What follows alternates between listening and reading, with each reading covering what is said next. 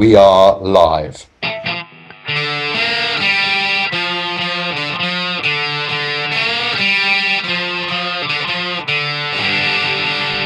Hello, and welcome to another episode of Founder Hacks, our podcast where we share something we've seen, something we've read, and something we've learned that's been a source of inspiration for the entrepreneurs and founders that we work with.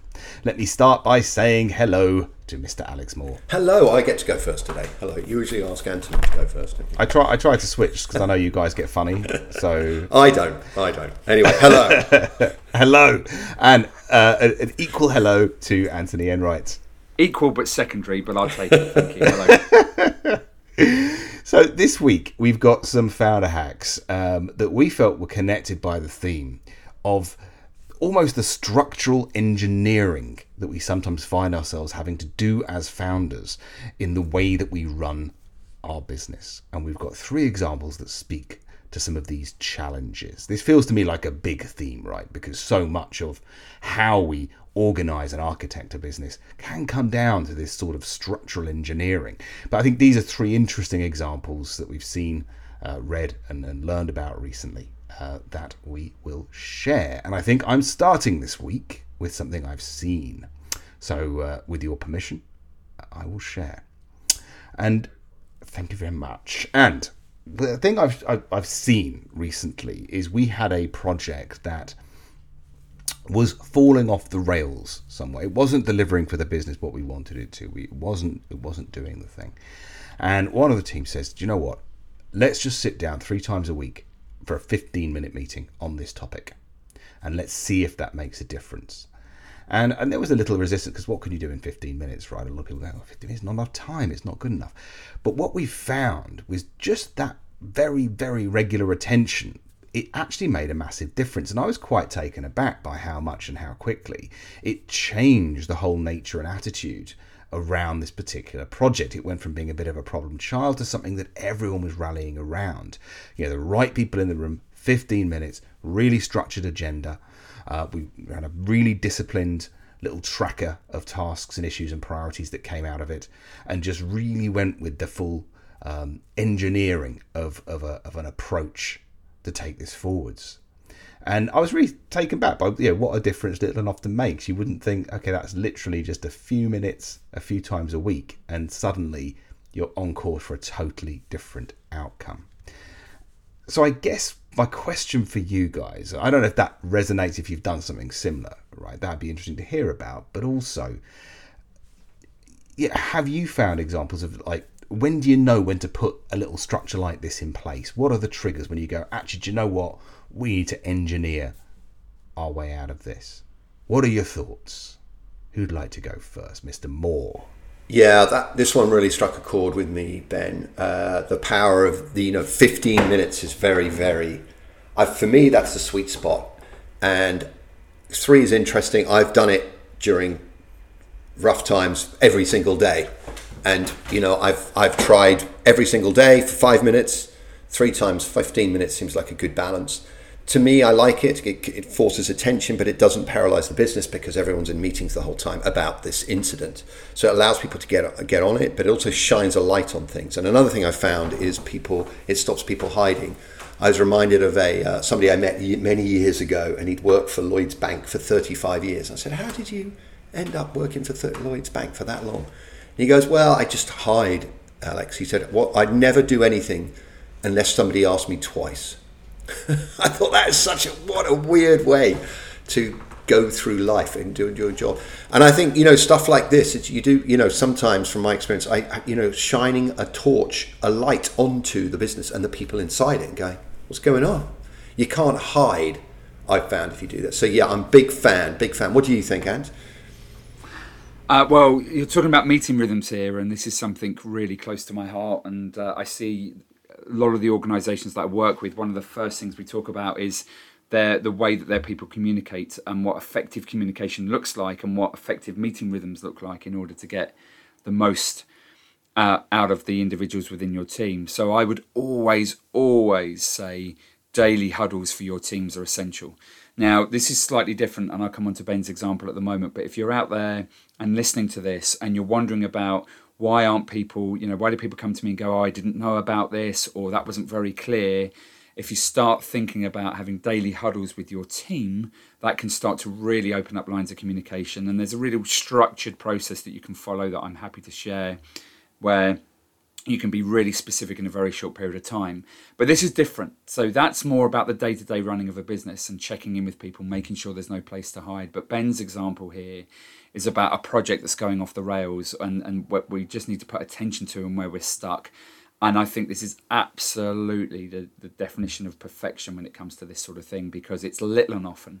So it's ensuring there is, again, no place to hide, but people have short, sharp attention to go, okay, so if the next 15 minutes is in a day or two's time, what's the small thing I need to do in order to progress this situation in that period of time? And my experience is that people spend so long in meetings, right? In some organizations, they spend so long in meetings. They spend 90% of their time in meetings, even in small organizations that are looking to grow and scale. And they have very little time to execute. And what's brilliant about 3 15-minute meetings is that it's short, sharp, it's to the point. There's no place to hide. There's nowhere to go. It's like, what's the agenda? And Ben, to your point, I think I'll just highlight again a bit of repetition, but the person that chairs the meeting is really important. Who's the timekeeper? Who's the agenda holder of the agenda, to make sure we're disciplined in the way so we actually don't have any time to talk about the weather. It's no, we're here to focus for 15 minutes on this very specific thing. Here's an agenda. You've got a minute each to talk, or whatever it may be, and a minute each to tell me what you're going to do next. Great. See you in 2 days' time and see how we're progressing. So I see with organisations up and down the country that this sort of thing really, really works, but there's quite a reticence to put them in place. People think, how can we get this much done in 15 minutes? Well, I always say, how long does it take to run a mile, right? And in 15 minutes, you could run 3 miles in 15 minutes, so we can get a lot done. Well, you can run 3 miles in 15 minutes. I'm not sure I can. Well, I was just about to say, and I always then caveat it with saying, not me, I can't run 3 miles in 15 minutes, but there are some people that can. It can be done. Well, listen, thank you both, and what a lot to take away there. I'm pleased to hear that we've hit upon something that is approved by Anthony Enright, the fabulous business coach. Very good. Well, let's move on. I believe this week, Anthony, you've read something you'd like to share. Yeah, so life's full of contradictions, isn't it? And I fear that with this next one that I'm about to contradict everything that I've just said about our scene. Because where we're talking about discipline and putting things into place and following a rhythm. And my read this week is, I decided to pick up a book that was recommended, happened to be by Alex, called Calmer, Easier, Happier Boys. I've got 2 boys at home. And from time to time, anybody who's a parent has children knows that the challenges are always there. They just change. And I decided to pick this book up about one specific issue that we were having. And when I went through it and got to the chapter, it was like, yeah, it's really simple, isn't it? Goodness me, the solution's really simple. I just need to do A, B, and C on a regular basis. And then I was sort of reminded about, like, in my life and in my world and what I've just described in scene is that most things that we're trying to implement, are quite simple. The processes are quite simple. But why is it that we don't follow them? So I read that. I read the process. Do this, do A, do B, then do C, repeat X amount of times per week, and you will start to see an improvement. I went, yeah, that's really simple. But I haven't done it.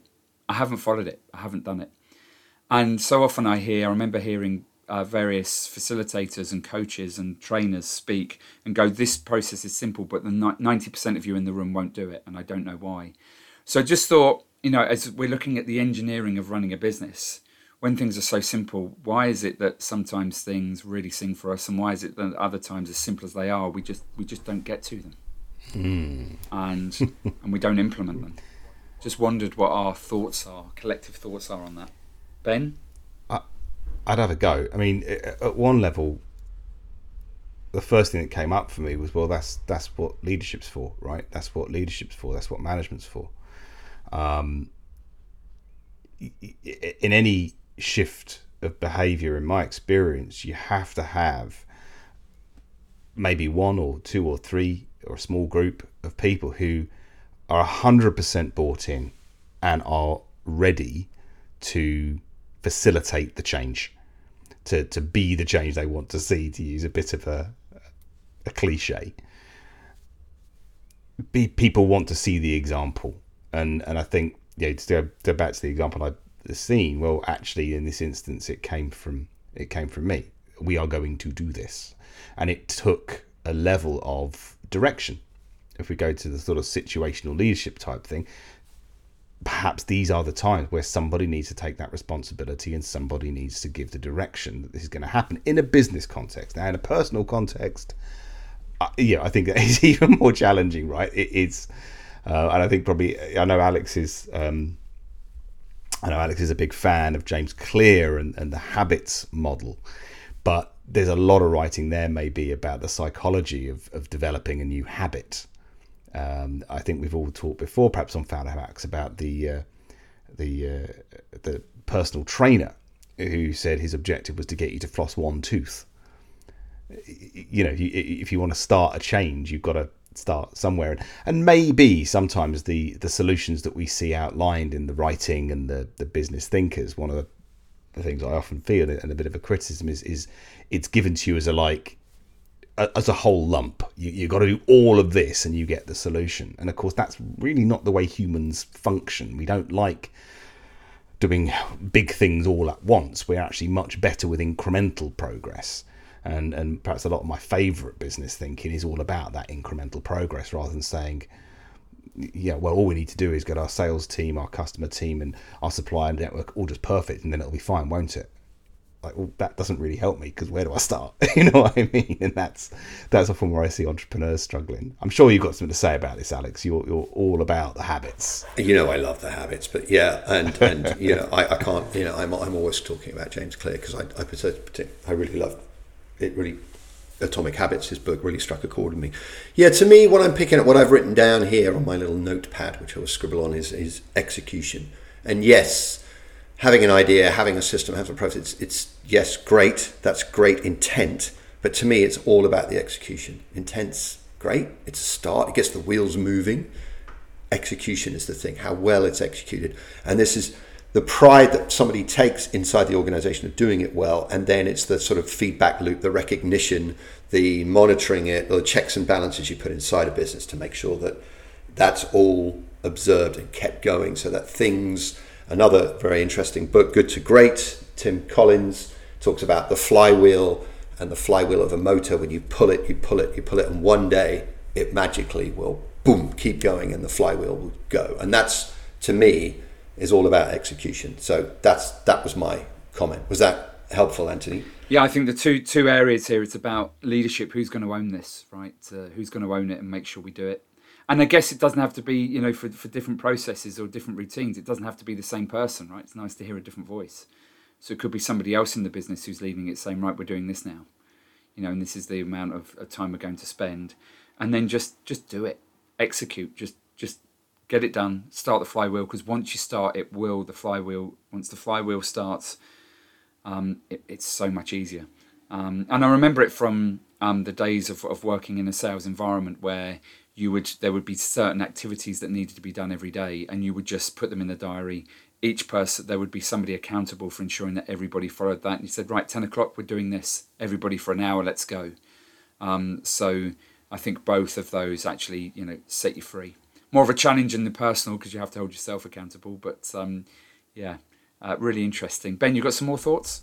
Well, the one thing that came up when you were saying that for me was that, and it is a bit of a James Clear thing, because what was interesting about our former example, and that applies to this, is that actually, because we've had a meeting rhythm and structure in place in the business, adding this to it was quite easy. And I think sometimes if you can find something that already exists to hook it onto, that's where you can engineer your way through some of this stuff. Whatever it is, it might be that you have a team that's in the habit of, we all go into an office on a Thursday. Oh, great. Well, while we're there, we're going to do this thing as well. So if you can hook it onto something that's an already existing habit, I think sometimes that can be a path to getting over that initial hump of where do we start and how do we get the flywheel moving. Well, do you know what? Let's look for a flywheel that's already moving, because it's probably easier to get that moving in a slightly different way than it is to start a completely new one from scratch. And I think this dates back to even to like the very earliest stages of a business. It's really funny if you can look at a business literally almost day one or day two of that thing becoming real. What does it do then? And you can often then look back at it in 5 years and you go, oh wow, actually, because we did that then, it's still happening now. I mean, I remember with our current business, I think when there were 3 of us, we started doing a daily huddle. And I think we felt we were a bit mad because we all sat next to each other in an office for the rest of the day. It was like, right, we're going to do our daily huddle. But because we did that then, now as our business has grown and we've got a larger team, that is still there as part of the cultural fabric, and it gives us something we can build other things on. So looking for those things that are already there and building, I just felt was another little interesting opportunity. Awesome stuff. So on that note, I think we've got to move on. We're going to come on to our learned. And Alex, you've learned something.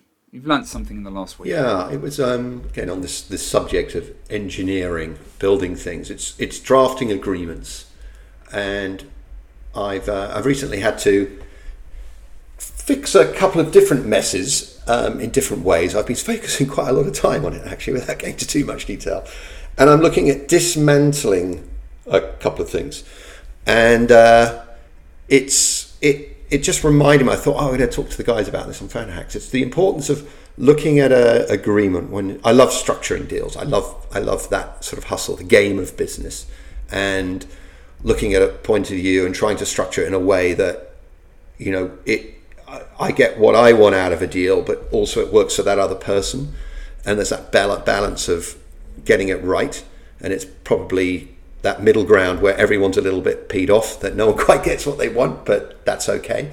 And then that's the easy part. But I think I've always neglected the part of how do I dismantle this agreement if it doesn't go right? And that's what I wanted to talk about today, the engineering of an agreement, or a structure of agreement, that making it easy to dismantle. I called it the Lego strategy. So you can take it apart and it's all okay without a big fallout, without a big bust up, without putting lots of money in lawyers' pockets. Right, this is how we're going to structure this agreement, guys. Yep, this is how it's going to work. This is when you pay it. This is how it's going to work. And if it doesn't work, this is how we are going to say goodbye and all shake hands and sail off into our respective parts of the sunset without having a big bust up. And that's really what I wanted to talk about. Do you think people spend enough time on structuring things so they can be pulled apart easily and everyone can walk away? What's your take on this, guys? Ant, do you want to go first, mate? I think the answer has to be no to your question. I don't think people do spend enough time thinking about what happens if this doesn't go right, even though there's a lot of boilerplate stuff in agreements which is working towards the fact of if it doesn't go right. So people don't, and I wish they would. And certainly something that I've learned to do over the last few years is have an agreement in place and make it, before anybody ever sees a contract, just make it part of the negotiation. So this is the situation. This is what you get from me. This is what it costs. And if you ever don't feel the need, or if you feel the need to cease or stop, etc., this is how it works. So it's very much upfront. And so something that I do, just an example, is that one of the benefits for me in some of the work that I do is it's a month-by-month process, like a membership almost. So what's in my favour is that I'm able to invoice for the month ahead. So I'm able to invoice in March for April, and people need to pay by the end of March. I know if they want my services in April, so it gives me good cash flow. I don't have to be chasing invoices, etc. However, the end point for them is if they don't wish to continue in April, they just don't pay that invoice that they receive in March, and it's as simple as that. And what I found, and thankfully it doesn't happen too often, but actually somebody in December said to me, look, next year is going to be really tough. We can already see the downturn coming. I think we need to pause the work we're doing with you, and we've just received December's invoice, so if it's okay, we're not going to pay it. And it was like, no, nobody really ever wants to hear that somebody's saying, let's pause, especially when you've got a good connection with the business. But That's the reality of doing business. And it was like, yeah, absolutely. And at the end, they actually said, wow, that was so simple. You actually, followed through what you said you would do. And it's never been as easy to walk away from something. And I think you have to be mature enough to make it easy for people. Because if it's not working, it's not working. Make it easy to walk away rather than having this long, drawn out contract. So I guess what I've done there is given you one specific example. But Ben, your thoughts? The thing that I was sort of comparing this to in my head is it feels a bit like a prenup. And I was sort of saying, is that an interesting metaphor to apply here? Because there are times when you're agreeing and it's a marriage, it's a forever thing now. And sometimes actually putting a prenup on the table during that sort of maybe could dilute the level of commitment, the level of robustness, the level of clarity people have that this is what we are trying to do here. I mean, I guess the example I'm thinking maybe could be if you're merging two companies. This is a one-way street, guys. This is a one-way street. There is no option here that this doesn't end well, because once it's done and it's forever. And the measure of us will be how we lean into a new reality afterwards. So I think there's got to be times, right, where it's almost impossible. But then what's probably important is to know which one we're in here. Are we saying this is a forever thing? Are we saying this is something that we may one day need to make a different decision around? And having the consciousness to think that through at the time when the parts can still be moved, at the time of negotiation at the beginning. So, of course, the immediate reaction to Alex's point is no, people don't spend enough time thinking about it. I guess for me, the other side of it is maybe sometimes it's important to know if this goes wrong, it's going to be a really big mess, because we're going to have to make this work and we have no other option. And that sort of obligation being in place, because that's real sometimes, right? In some circumstances. But then equally, I think we have to recognise when it's things amongst people are never forever. All people move on, all things move on. So maybe that's the clue here, is that when it's involving people working together, that ain't a marriage, that ain't forever, and really never will be. So it's what are we in service of, right? Interesting. Yeah, I think that's an amazing point. Yeah, really interesting good point. Yeah. All right. Well, listen, I think very good. I think on that note, we are at time. So as ever, I will do my best to summarise. So, when do you need to step in and engineer a new approach to a problem? The power of little and often we've seen create radically different outcomes. Perhaps prompted by hiding teams or people. Perhaps if nothing is happening because people need to be asked twice, finding a way to shine a light with little and often and create a new rhythm can throw challenges into a whole new relief. And of course it may be a contradiction, but Anthony found inspiration in calmer, happier boys. The solutions can seem simple, but why don't we follow them? Maybe it's leadership. Maybe there are times we have to step into a more directive style and hold accountability, whilst of course offering recognition. It takes sustained effort to start a new flywheel in your business, but it will eventually, given time, pick up momentum. And if you can find a flywheel already in motion, that could accelerate the adoption of new engineering marvels for your business. Finally, how do we engineer a deal? Although it may seem counterintuitive in the first flush, understanding how it can be unwound sensibly and calmly could protect you in the future. On the flip side, maybe sometimes it's right to leave success as the only option. Perhaps the involvement of people who are rarely forever can give you a clue as to whether you need a Lego-like deal that can be broken down into components part and rebuilt in future, or you're looking for a rock that will be with you for all time. Great founder hacks, guys, as always. It remains to say a massive thank you to Mr. Alex Moore. Thank you, guys. And an equally massive thank you to Anthony Enright. Thank you both. Until next time, this has been Founder Hacks. I've been Ben Thomas, and thank you very much indeed for listening.